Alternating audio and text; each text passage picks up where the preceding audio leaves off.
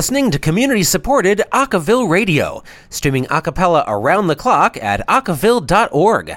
Acaville, your base for the lowdown on a cappella.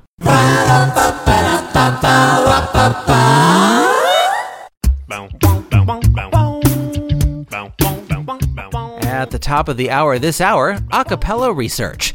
On March 6th, Jacob Berglund posted a piece inquiring about what choral music educators can learn from contemporary a cappella. Berglund starts by identifying some of the existing research into a cappella, focusing mostly on books, and briefly discusses his research into the decision-making processes of an all-female group on his campus. He points out that many of those who are singing in a cappella groups left more traditional singing programs or were never there to begin with. So what can those programs learn to bring them back? It's a thoughtful, if brief, discussion, and is worth a read over at berglundmusiced.com. Hello, Acaville fans. Welcome to Talkapella. I am your host, John Lampus, here on Acaville Radio's weekly talk show. Today, I am joined by one of my a cappella group mates. That's kind of a weird a cappella group mate. I don't like that. saying. They call them greats. Wow. A cappella group mates. I thought we were going to have an okay episode, but we're getting off to a really rocky start with that pun. My good buddy, Andrew Wallace. Andrew, thank you for coming on the show today. Yes, absolutely. Absolutely. So Andrew is in the group that I started here at Colorado State University called The Mountain Horns. And we're a real group. We just sent out orders for our t-shirts. It's going to be great. And Andrew sings bass in the group, and he's also in another a cappella group on campus. So Andrew, we're going to hit on a couple of things today. But before that, can you just tell people who you are, to the listeners, what you do, who you are, and what that's like?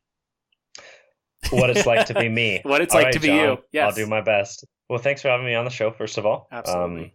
It makes me feel important. My name's Andrew. As John said, I am a music major at Colorado State University, Bachelor of the Arts in Music. I guess the ensembles, the ensembles that I'm a part of and what I sing and such, I am part of a voice studio that occurs once a week where we sing repertoire that is assigned to us from our voice teacher who gives us voice lessons once a week. I also am in CSU's chamber choir. I am also part of the opera at Colorado State University. Right now we're going through A Little Night Music by Stephen Sondheim, and I play the part of Count Carl Magnus Malcolm. So if you like opera, come by. It's on March 30th, 31st, April 1st, and April 2nd. So there's the opera chamber choir. Then I'm a part of an a cappella group that John mentioned called Basic A Cappella. I understand that Josh was on here recently. Mm-hmm. Josh is the music director of that. And I sing bass in that one as well. And then I am a part of the Mountain Horns a cappella group that John mentioned that he just founded. So yeah, that's pretty much Andrew. So Andrew and I met in the CSU Chamber Choir, and we asked him to be a part of the Mountain Horns when we were throwing it together. And that's something I'd like to talk about today. The idea of like not just creating a group, but being a founding member. And especially if you're not like the quote unquote original creator. Because when I've started two groups, the Timbermen at University of Puget Sound and now the Mountain Horns at Colorado State University, along with some other little ones that never lasted. And when I try to create these groups, I think this is the thing that a lot of people do. You kind of look for ringers. You look for people who are like, yes, I know this person is going to be on top of their game, and this is like the kind of person who, if they auditioned, I'd want in the group, etc., etc. So talking with one of my other members who I talked to about it, he was like, yeah, we should get Andrew Wallace. Great bass singer, all the good stuff. And Andrew, we approached you saying if you're interested. I'm kind of just wondering, like, almost sort of what that's like in being kind of asked to be kind of part of something from the beginning before it's even like quote unquote real. Like the idea of coming together to make something that hasn't existed before. When it's not like your original brainchild, if that makes sense. You obviously have input on the creation of it, but I wonder what that's like. This kind of, hey, being pitched to a new creation, being pitched to a new a cappella group. What was that like for you? It was really nice, honestly. And I'll explain why a little bit, but yeah, actually, I really was interested in forming CSU's first male a cappella group myself, actually, my freshman year and then my sophomore year, with this other guy named Austin. Fun story, he actually used to be a part of the well-known a cappella group On the Rocks from Oregon University. Used to be part of that it's called group. University of Oregon. I'm from Oregon, so get it right. Oh, I apologize, John. Please edit that out of there. Anyways, but Austin and I wanted to start our own. And so a male a cappella group, all male a cappella group at CSU is always something I've been very interested in. The only thing that was really tripped me up along the process, which is why it never happened, is just it requires a lot of time and a lot of effort to do it right. Time and effort, time at least, which I just did not have. I could try, but in order to really be able to do it well and not make it kind of the side thing that I did, but actually be able to do it well and do it justice, I didn't have the time to do that.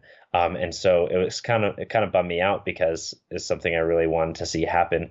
So I was pretty excited when, John, you came up to me with the interest as well, because it was like, yes, I really want this to happen and I want to be part of it. I just don't have the time to do it myself. So when somebody else took the initiative to start it up themselves, and so all the responsibility falls on them, more or less, for stuff. I'm still a member, so I still gotta, pull my own weight for sure. But it's just a lot less of a time commitment on my end to be a member versus a founder, which was really helpful. You are a founding member, but you're not like sitting in your like dorm room or apartment, like starting from scratch, like planning it all out from the first seed, if you might say. Yes, sir. Yes, sir. And so that was nice. And so that really helped me to, I really wanted to jump on the bandwagon with that, especially when I heard the other members that would be in the group, of one of which was Josh, who has been on the show before, but I've worked with him for a long time now, and I know that he has an amazing soloist voice and a big heart for a cappella music as well. So I was really excited for that. I was really excited as well for our other member, who is a freshman this year, just joined. His name's Jonathan, and he actually had his own a cappella group in high school that I heard last spring. That was bomb. So good. One of the best a cappella groups I've ever heard in my life. And he was just in high school, and he arranged all the music for them. So I was really excited when I heard he was going to be in as well. And at the time, John, I didn't even know you. No. But I was excited to get to know you a little more. You seem pretty cool. I know. And then I got to know you and realized that was not true. Nope. Exactly. But that was just the four of us at first. And then we got our last member, Eric, who also is a phenomenal vocalist. Yeah. And so, our crew was really attractive. Are attractive. Yes, they're still around. Men. It was exciting to be asked to join. And as far as what it's been like so far, being a founding member of the group, it has been rewarding in that we've been able to make good sounds, good noises with little effort, because I think that the guys involved are good vocalists, are good musicians. And so and I think we chose some good repertoire, and I'm very fond of the fact that it's all being arranged. Well, several of them are being arranged by a couple of the guys in our group now. The other ones have already been arranged before by John and my friend, for his and his friends. So and I think these are all really good points in that I feel like when you try and make a group, like as a founding member or as a founder, as I've been, like you almost feel like you have to market it to people. I have to if I want to go up and get someone in my group, I have to it's not the same as okay, we're an established organization on campus. We have a reputation that will draw people to us. That's not created yet. So I feel like when I'm trying to convince people to join a group, when I'm starting one, I definitely feel almost like I'm marketing it. But the trick is I don't have anything to market yet because it doesn't exist. So I think your points on okay, what are the factors that drew you to it? And I think these are things listeners should definitely consider when they're trying to create a group. Like having a clear vision of what you want, having people who other people will be excited to sing with, having personalities that will work well together, either when you're going out or when you're being approached for a group. So I think these are all like the kind of little things that make you want to join a group when you're asked to. Because I've been asked to join groups, one or two before, that were just like they wanted to start one. And whether it's due to like not confidence in the leadership, the people, or the infrastructure, I turned one in particular down that was trying to be created. So I think there's this kind of, also there's this idea of like, when you're asked to be a founding member, maybe a bit of pressure in that you might have to do a little bit more work in helping create the group than like a normal, like just someone coming into a new group might. Does that sound fair? Okay. Restate the question for me. Because I'm torn. So I'm wondering, Andrew, like, so yeah, we came up to you, we asked you to audition, or not audition, we asked you to be in the group, but you had also already auditioned for another group and you're already in that group as well. And I'm wondering the difference between being like a regular member of a pre-existing group or being asked to be a founding member of a new group. Like, I feel like those are kind of, maybe you feel like different responsibilities or different commitments, or just different kind of responsibilities, different kinds of commitments. What do you think of that? Okay. Yeah. It might have to do with the size of the other group that I'm in that was pre-existing, more than the fact that it was already pre-existing. But it also might be that, and that in the other group, the pre-existing one in Basic, yeah. Yes, I do not speak out as much.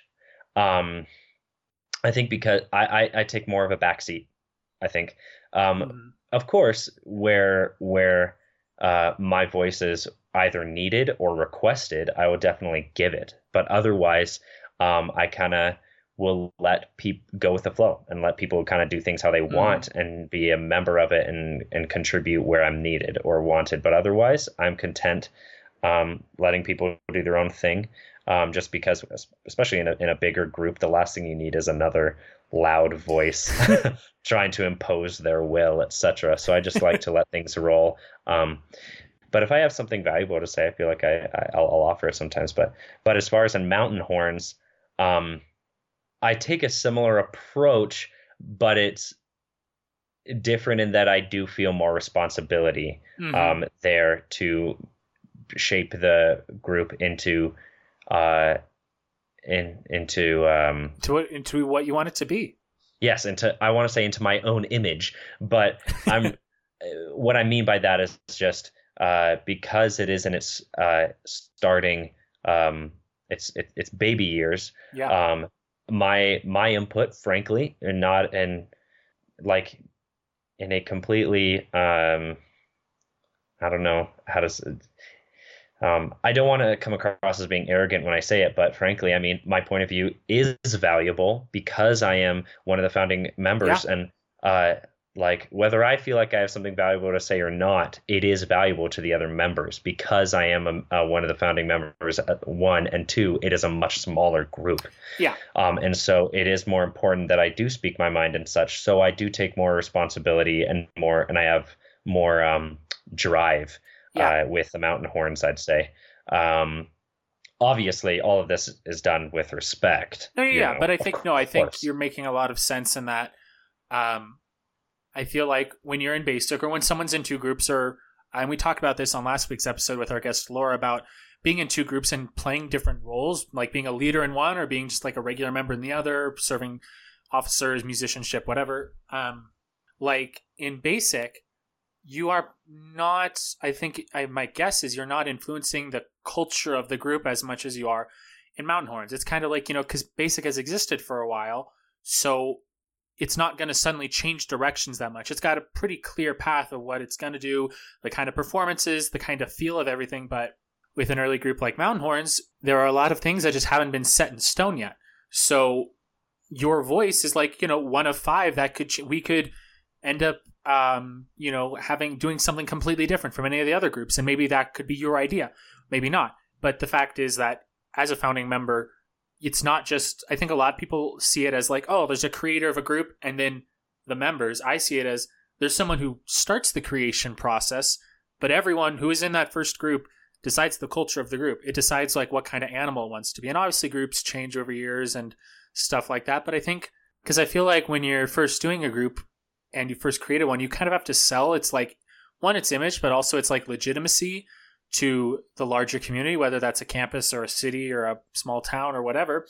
So I feel like that first kind of imprint you make, which is a combination of the original founding members, everyone's opinion and how it wants to be presented, how it wants to perform, the kind of music, all that stuff, that's all super critical. Because I feel like a lot of that defines, at least for, the first year or two of its life, how the group's going to be seen. So I definitely feel this idea of being a founding member should not be seen as like creator and then members, but definitely everyone is a creator because they're all making it a real group, if that makes sense. Yeah, it does make sense. Good. I would agree with that as well. It is also nice to not be a founder of a group sometimes. I love being actively involved and promoting the group and such like that for sure. But it is nice not being a founder sometimes because I also tend to be, I don't know, sometimes more of a realist, borderline pessimist. And so you need it in a role of a founding member.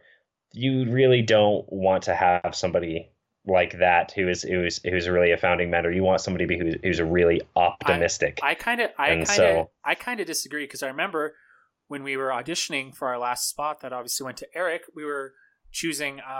We were all kind of almost sold on this one bass who had a great voice but wasn't a great musician, and we were all like, okay, this could work. And you were like, no, dude, this isn't going to work because this guy, like, for whatever reason, his tuning isn't that good or whatever. And I feel like it's important to have a realist when you're founding because I feel like the people who are creating a group have to deal with more realistic obstacles than more obstacles in general than people who are already in a group have to deal with. And I feel like it's important to have someone who's grounded and maybe pessimistic, but is looking at the big picture and all the problems that could arise, because there's a ton of problems that can happen when you're creating an a cappella group, and there are a ton of hurdles and hoops to jump through, hurdles to jump over, hoops to jump through. Don't jump through hurdles. That's, I mean, that'd be kind of funny. You'll lose. You'll get last place. You will. But I've always valued, just personally, I've always valued your, I think it's important to have that grounded perspective. It's great to have people who are optimistic about the future of a group, but if they just have their head in the clouds and they're not facing, hey, we need to get in like our constitution by this time. We need to have a logo. We need to set a date for our performances, whatnot, et cetera, et cetera. Like, those are important, like, things that have to get done. And I think having someone who's kind of grounded and kind of looking at the bigger, maybe not as pretty, but the bigger picture is really important. Okay. I definitely would agree with that. Yeah. So I'm happy to fill the role of the douche. No, I'm just kidding. John laughs, but that's actually how he feels about me. So that's the role of like a kind of grounded realist perspective in a founding group. Like, what's, Andrew, I think you were going on a tangent and I interrupted you, of like, what's it like being same perspective, grounded, big picture, pessimist, whatever, however you want to put it, however you want to spin that. Like, what's that like when you're already in an established group? What would you say that perspective kind of brings to a group that isn't struggling with being like, just getting its feet, a group that already exists and knows its identity? Well, I would say it sort of relates to what I was saying before about taking a back seat, in that I feel like in a large group, everybody has an idea. Everybody has a good idea too. And so the last thing that you need is another person speaking another idea. It's ineffective. And the one thing that I think bothers me sometimes about not just a cappella and not just my group, but in life, but it definitely happens in my a cappella group sometimes, is that I think sometimes people will, just for the sake of getting their voice heard, which is a product of humanity, granted, but just for the sake of getting their voice heard, will often say like the exact same thing that somebody already said, but they'll say it so that they feel like they're contributing. But a lot of the time, but it doesn't actually get you anywhere. And it's just more noise. And so the last thing that I want to... There was a girl in my English class senior year who would always do that. And every time she would do that, the person who had just said the thing would just kind of look over and be like, what? Wait a minute. But no, I get what you're saying. And I think that is the kind of idea of like group politics and group democracy. I think it's a lot harder in a larger group because you want to make sure everyone's opinion's getting listened to, but you can't have every opinion be valid or implement all their different ideas because that's just not functional. I find it's kind of easy when you have 5 people to figure out the decision. Like when we were trying to figure out who we wanted to be in the group for our 5th member, it took us like 15 minutes, like tops, just because we all had our opinions and they were all equally valid. And it worked out pretty well because there wasn't, again, every time someone said something, they weren't doing it just to get their voice heard. They're doing it because they represent, like, at that point, 25% of the group's, 25% of the group in general. So I think the idea of, yes, I think this speaks to the bigger idea of larger groups maybe can get bogged down in trying to service every opinion. And that's kind of nice when it's smaller groups, when you don't have to do that as much or at all. Yeah. I think that it is easier to get things done for that reason in a smaller group. But as far as the other big group goes, I think because of that part of human nature, it really dictates the kind of role that I like to play, which is that I will stay quiet until or unless something is said that I don't agree with. If it's like trivial, whatever, I don't care. But if it's really something like I disagree with this, and I feel like it needs to be said because I think that it could have a big impact, then that's when I'll speak up and be like, this is how I feel about this. And frankly, I'm just throwing it out there. I do. If somebody disagrees with me or thinks that I'm wrong, awesome.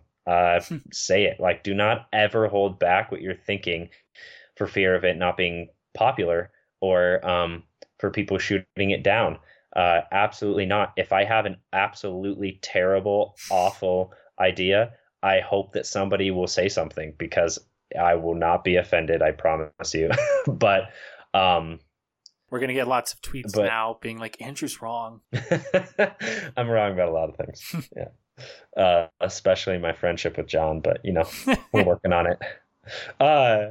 So I think the pessimist to realist is often needed to keep groups grounded. Yep. And sometimes if it means that you're disliked, right?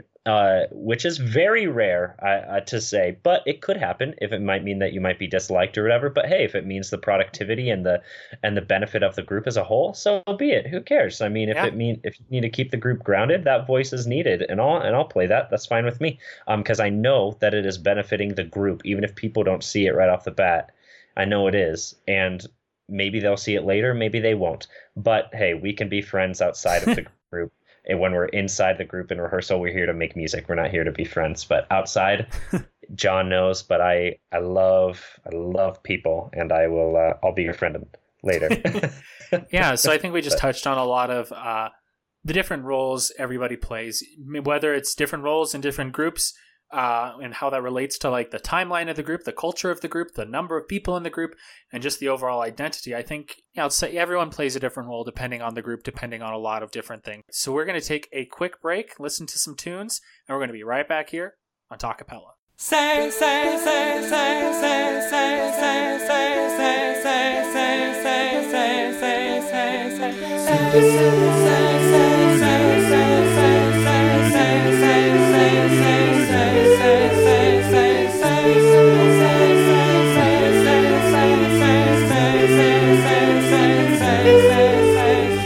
one of us won't last the night. Between you and me, it's no surprise. There's two of us, both can't be right. Neither will move till it's over.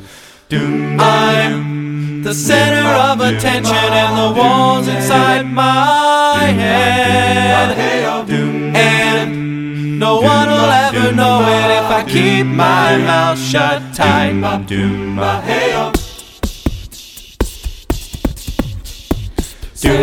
My own little world is what I deserve, 'cause I am the only child there is. A king of it all, the belle of the ball.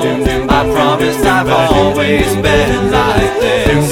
Forever the first, my bubble can't burst. It's almost like only I exist, where everything's mine. If I can keep my mouth shut tight, tight, tight. Rainy, rainy, rainy, rainy. Rainy, rainy, rainy, rainy. All by myself. I'm so much better on my own. And way out there. Oh, it's the same old place that it always has been. I'm the center of attention and the walls inside my head. And no one will ever know it if I keep my mouth shut tight, tight, tight. My own little world is what I deserve, 'cause I am the only child there is, a king of it all, the belle of the ball. I promise I've always been like this, forever the first, my bubble can't burst. It's almost like only I exist, where everything's mine, if I can keep my mouth shut tight. One of us won't last the night. Between you and me, it's no surprise. There's two of us, both can't be right. Neither will move till it's over. I'm the center of attention and the walls inside my head. And no one will ever know it if I keep my mouth shut tight, tight, tight. My own little world is what I deserve, 'cause I am the only child there is, a king of it all, the belle of the ball. I promised I've always been like this, forever the center of attention and the walls inside my head. I exist, and if no one will ever know it if I keep my mouth shut tight. One of us won't last the night. Between you and me, it's no surprise. But there's two of us, both can't be right. Neither will move till it's over.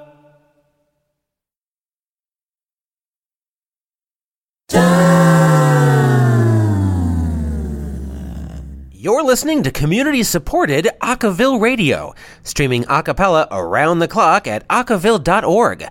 Acaville, giving listeners worldwide something to sing about.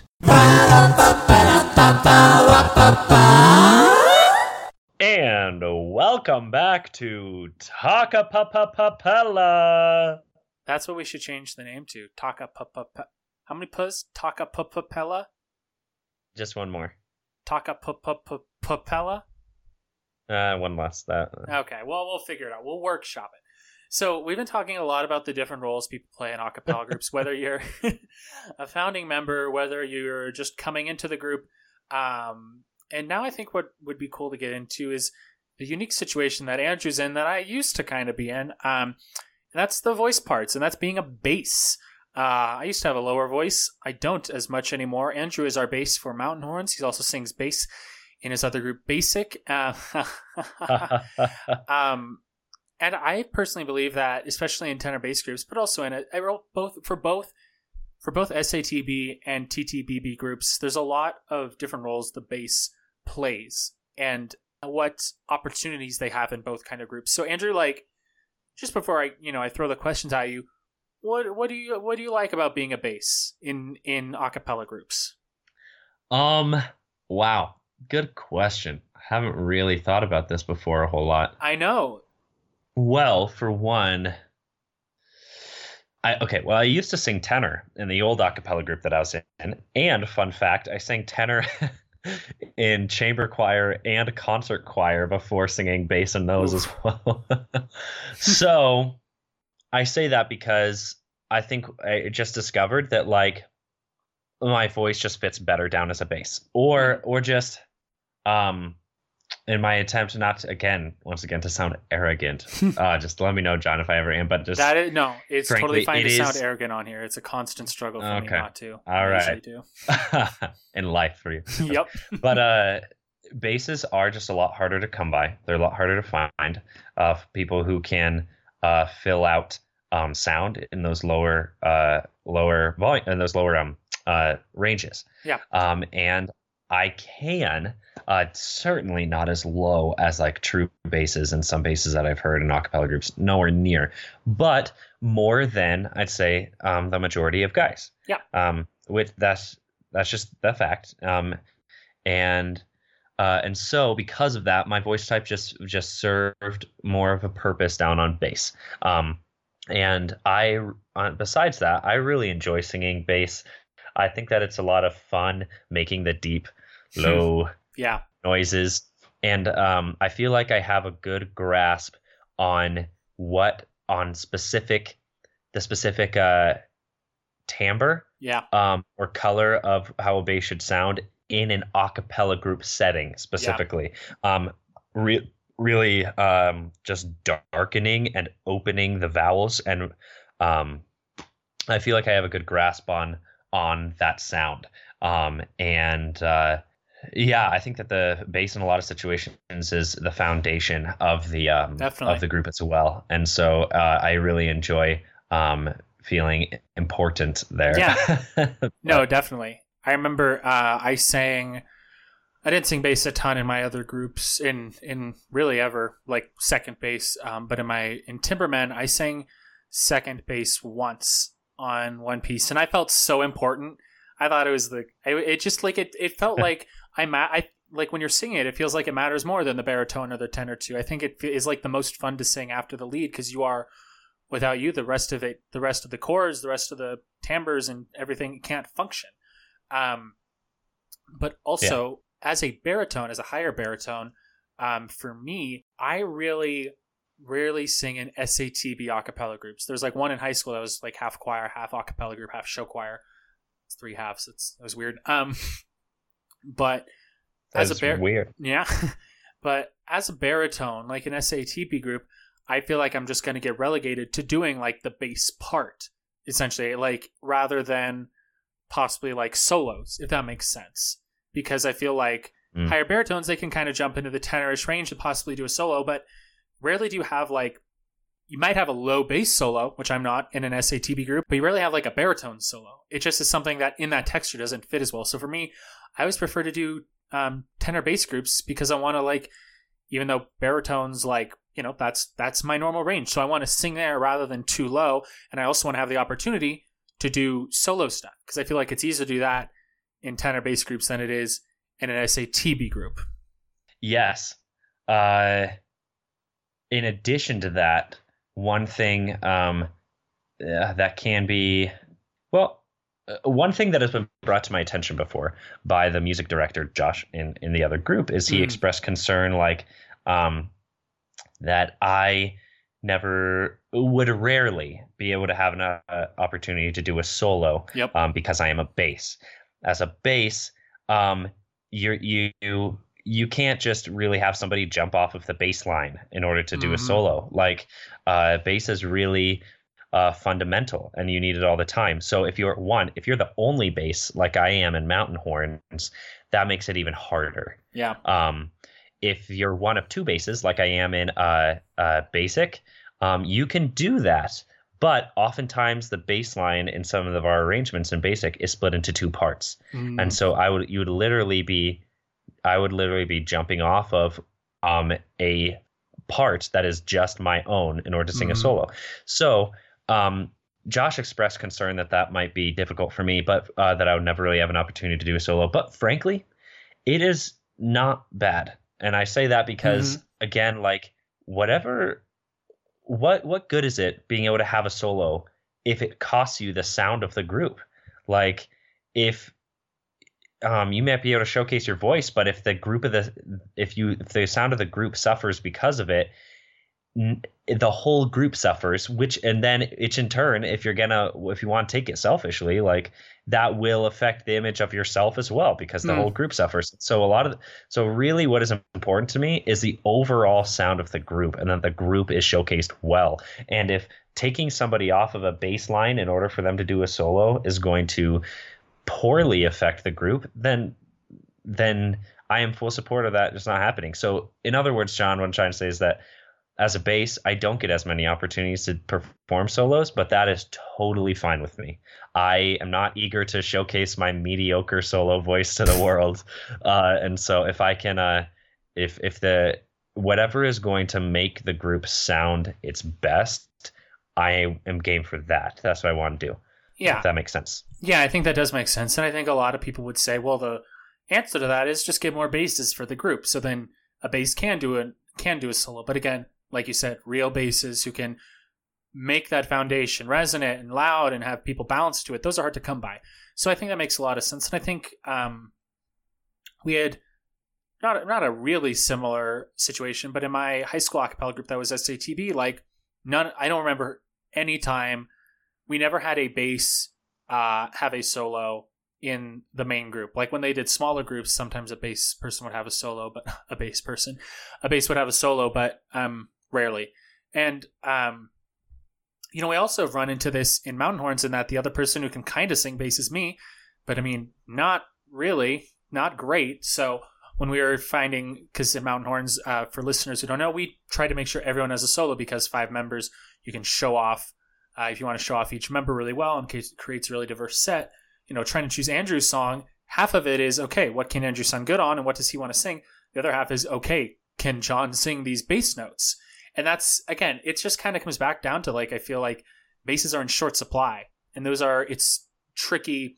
That's why I'm always a fan of having, if I'm doing like a 5-part group, 5-part guys, I prefer to have like 2 people who could possibly do like low bass, and then like a baritone and then 2 tenors, because chances are, like, the baritone and 2 basses, they probably have pretty good falsettos if they're, the kind of singers you want. So they could switch to a tenor part or something. But the bass, you need to have like an actual bass to do the bass line. You can have a bass sing tenor 1 and falsetto, if it's applicable to that song. So I think just kind of comes back to the idea of, besides basses being hard to come by, just their unique role and the kind of adjustments groups have to make to whether to let them have a solo or to have the right sound for their group.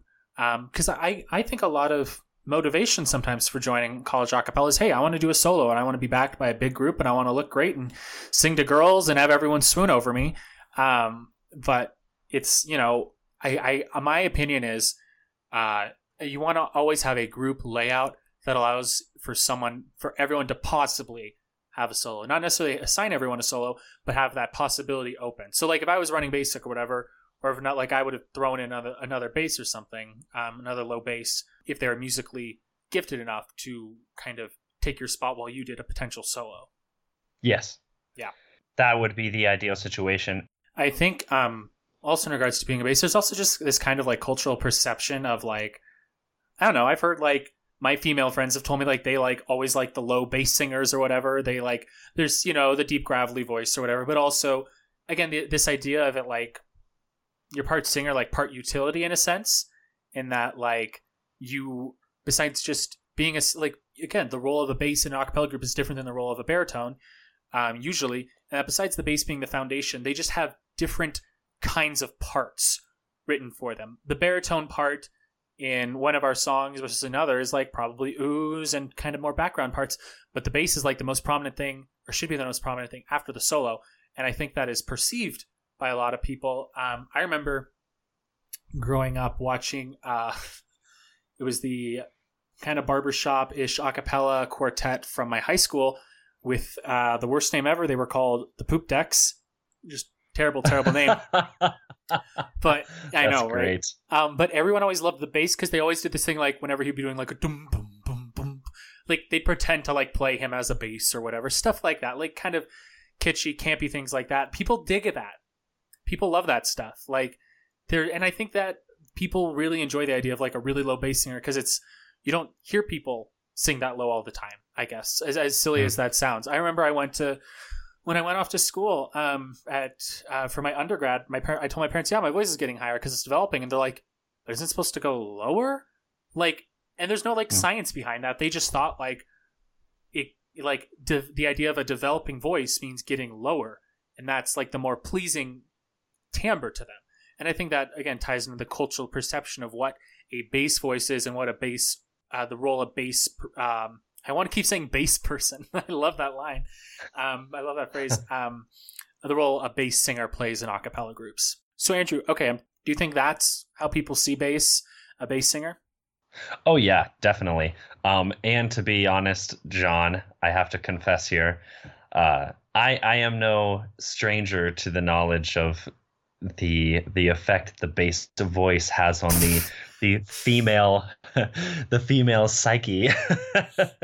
There's a couple of songs we're singing in chamber right now that they require the bass two to go dang low, and I look forward to those opportunities because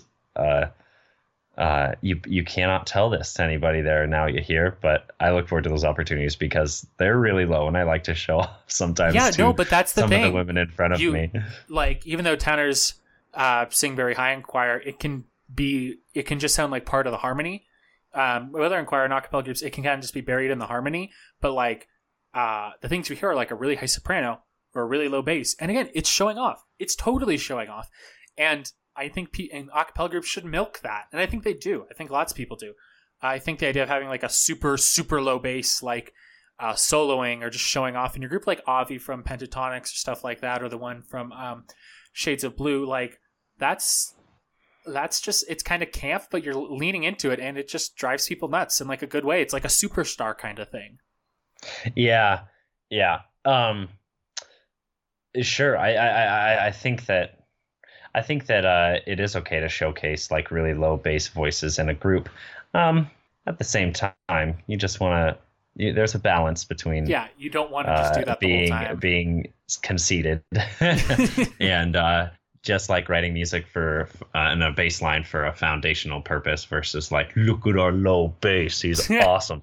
No, but that's the thing. People always want to do that to show off. Look how low our bass is. Like, but if you don't actually have that really low bass. And it's just someone trying to sing those notes, it looks really bad. It sounds not great either. Yeah, it brings me of a time when you were singing, John. I know what you're talking about. Every time I try and sing low, I can't do it. No. I used to be able to sing pretty low, but when I was able to sing low, I wasn't a good musician, so I could never sing bass on my own because I was always go out of tune. So now that I can have a decent ear, my low range is already gone. So it's the I'll never get the look amiga as I'm doing my little low bass line. Like, I don't get to show off like that. That's fine or whatever. But I think this all kind of speaks to the idea of everyone in an a cappella group wanting to have a moment to shine. For sopranos, altos, and tenors, and baritones sometimes it's like, you can show off through solos usually or some kind of thing. And that's where I get my satisfaction, is doing like a high baritone solo or whatever. But basses show off a lot of times. If it's not through solo, it's through the utility. It's through the campiness. It's through the playing into the cultural perceptions of someone who sings bass, I think is the best way to put it. Yeah. Boom. Yeah, for sure.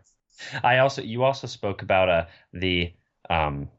about how your voice was changing and it actually was getting higher. And it just, as far as how that relates to me and my experiences singing bass, it made me think of some, last night was the Singer of the Year competition at Colorado State University. And I got feedback from one of the judges afterwards. And he was telling me about how your voice does not fully mature as a male until you're like 40. And he, as a voice teacher, is like, yeah. He as a voice teacher said he didn't really even settle into his voice till he was about 30. Again, good control over it and such. And that definitely is true with me when it comes to my bass, for sure. My bass is really rich and resonant when it's pretty low. When it's, I would say, an E and lower. But as soon as when you get between an E and a G, just that, like, no, I'd say an E and a E to A, like right in that fourth, it's just really shaky. And I really have difficulty having control of my voice there and being finding a place of good resonance in my voice right there. And then after the eighth, then it's great again. But yeah, that is something as a bass that I struggle with. But we will come of the age soon enough where that will become easier. And to me, that's almost like, I heard when we heard that bass singer audition for Mountain Horns, like that was the same kind of thing I heard. Like the really low stuff was like, whoa, I can hear that.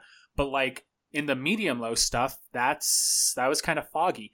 And I feel like that's not an uncommon issue for basses, whether they're singing a cappella or not. I remember I was listening to an arrangement of Where the Water Falls by my friend Duncan Toomey, who's been on here many times. And my friend was listening and she was like, yeah, the low stuff's there, but like the medium low stuff's kind of not. And I think that's an obstacle a lot of people, low singers run into at some point for sure. Yeah. Boom. I guess I would agree with that for sure. Yeah, totally. All right, we're going to take one more break here on Talkapella, and then we're going to be right back. You're listening to community-supported Acaville Radio, streaming a cappella around the clock at acaville.org. Acaville, giving listeners worldwide something to sing about.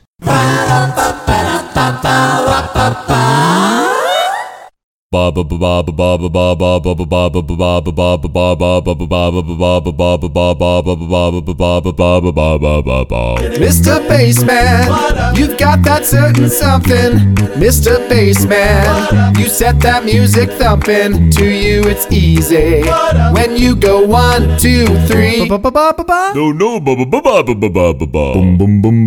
Mr. Bassman, you're on all the songs with the boom boom boom boom and a boom boom boom bum. Mr. Bassman, you're the hidden king of rock and roll. Try this. It don't mean a thing when the lead is singing or when he goes Mr. Bassman, I'm asking just one thing. Will you teach me, yeah, the way you sing? Cause Mr. Bassman, I wanna be a bassman too. Yeah. Oh, Mr. Bassman, I think I'm really with it. Boom, boom, boom, boom, boom, boom. And it. Oh, Mr. Bassman, now I'm a bassman too. Oh, is it time for my bass solo? No, it's time for my bass solo.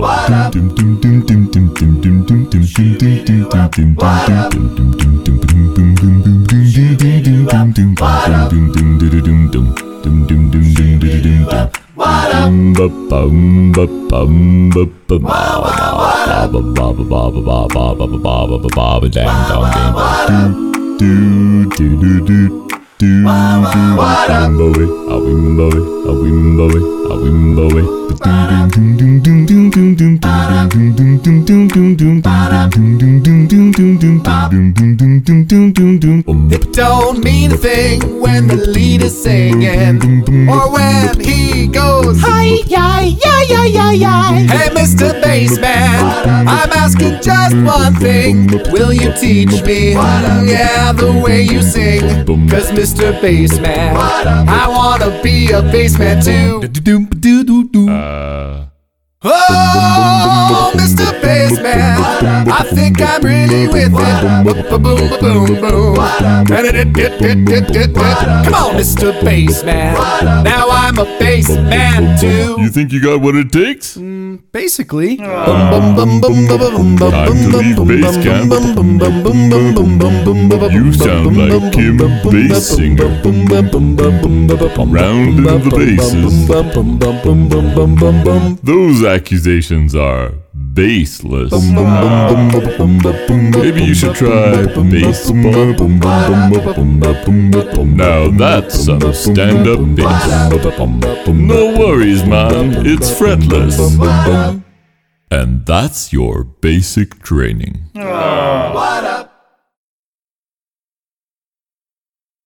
And welcome back to Talkapella. This is your host, John Lampus. We've been talking with my good buddy, Andrew Wallace, all about the different roles one can play in an a cappella group, whether you are being a founding member, whether you are just a standard member, whether you're in a small group, big group, SATB, what it means to be a bass in a cappella, and how you get your stardom fix when there's really no other bass solos, and what it also means, like, to what being a bass person, as I like to say, what that's like in an a cappella group. So we're going to wrap this up talking about the role of the classical musician in an a cappella group really quickly, because Andrew and I are both quote unquote classically trained. That's about as egotistical saying as you can make.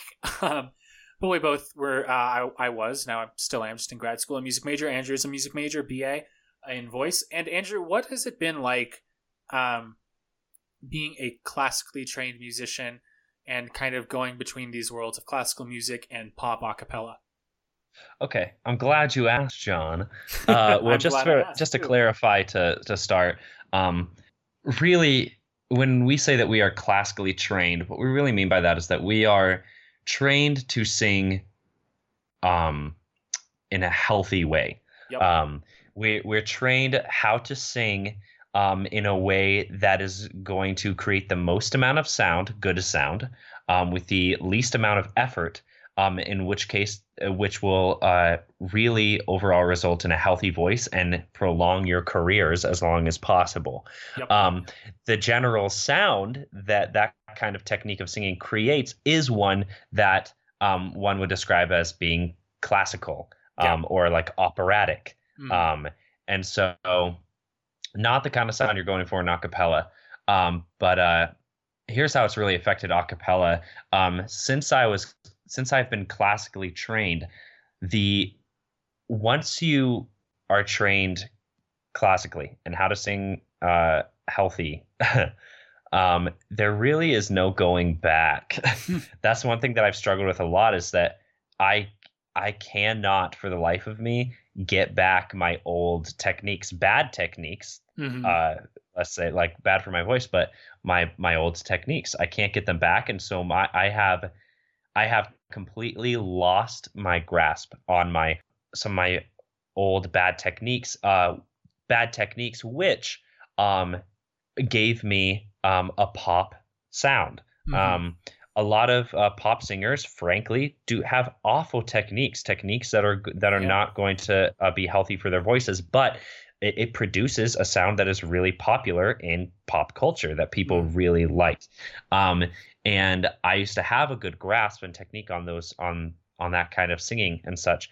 But since I started becoming classically trained, I have completely lost my grasp on that kind of singing, with those bad techniques, or just my pop voice, completely lost grasp on it. And so I have to kind of rediscover that. And so because of that, I am not as confident with my my pop voice anymore as I was coming in my freshman year. And so what I was saying about solos before, while I'm okay, even if I had a great voice, I would still be okay, stepping back and singing bass for the betterment of the group. But in my specific case, it's not super hard to step back sometimes, just because I'm not as confident with my solo voice as far as pop music goes, as much as I used to be. So yeah, classical singing really, really does affect that. It's hard to be able to do both well. Let me correct that. I don't think that it's hard to do both well. It just takes a lot of effort. You got to really find yourself. You just really got to find yourself in your pop voice in a way that is healthy and such. But you just got to find it, and it might take a little bit. I have yet to find it again. A new technique of singing pop that is healthy. So that's how it's been for me. But the nice thing about bass is that a lot of good classical technique does apply to bass, singing bass. And honestly, just singing like kind of one of the voice part lines is a lot easier if you have classical training than to sing a solo line. Because that requires so much more style, singing a solo line, which is difficult to at least for me, to get back, since I have lost it since I was classically trained. If that makes sense. Yeah. I had a pretty noticeable period in the middle of my college career where I really could not sing pop because I was just really focused on classical stuff. And my teacher helped me with that, and so is my teacher here at CSU in focusing mainly on making, for pop voices, even if you are classically trained, making it kind of more speaky, and making it a little more nasal, especially as you get high, like really forward, really bright. That's what's made me like somewhat okay at that. But I think you hit a really good point about it's just easier for basses, I think, than like it's easier for a classically trained bass to sing bass in an a cappella group than it is for like a classically trained tenor to sing like a rockin' tenor solo, you know, without it sounding like classical. Yeah, I definitely would agree with that. I have since become much more confident in my classical voice since I received that training than I am my pop voice. Me too. Yeah, because it's about an intersection of it's still trying to I think it's much easier to have a classical basis and then like that strong, healthy foundation and then put pop stuff on top of that just stylistically rather than rethinking your whole technique for the pop sound. I think that's the best way to put it. And I think it is, again, easier for basses and baritones. Well, baritones, it's a little hard. You know, it's minimizing vibrato, forward, speaky, kind of nasal. I'm not overtly nasal, but especially as you get high, that's how I think of it. It's just really forward and kind of snarly. So that's, yeah, I think, and that's kind of an issue I think a lot of people have to confront, especially when they're at a music school for college. Like, you're probably taking lessons and receiving proper, like, vocal training, and you kind of got to reconcile that, and you have to sing the popular stuff in a way that does not seriously, like, hurt your voice or affect how vocally healthy you are. Because I've seen people who do sing like that, and then they're not able to sing in anything because they're, like, have roughed their voice up too much. So it's a balance. And I think it's one that is more common than a lot of people think, in that trying to bridge that classical pop gap. Because I know I had a real hard time reining in my vibrato and not sticking out in groups when I was really focusing more on classical training. So, you know, I think that's just something we'll have to face at some time. Yep, I'd agree with that. Boom. Well, I think that's just about all the time we have today for this episode of Talkapella. Andrew, thank you so much for coming on the show. John, you are so welcome. Everyone, if you want to see what the Mountain Horns are all about, that's Andrew and I's group. You can't find us yet because we are not on Facebook or Twitter or anything yet. We will be launching that in a few weeks. If you want to get a hold of the station at Acaville Radio to either volunteer, see what we're all about, just listen to some tunes, maybe be on an episode of Talkapella, suggest a topic, whatever you want to do, just hit us up. We are at Acaville Radio on Twitter. You can also just go to the site, acaville.org, see what we're all about. If you want to get a hold of me, you can tweet me at John Lampus. We can talk about acapella. We can talk about superheroes. We can talk about whatever you want. So we're always just reaching out, looking to expand Acaville, get more people involved. Hit us up because we want you to join us. Once again, Andrew, thanks so much for coming on the show. This has been another fun episode of Talkapella. I want to say episode 32 now, which is really fun. So that's it for today, everybody. Thanks for tuning in. And for everything acapella, stay tuned.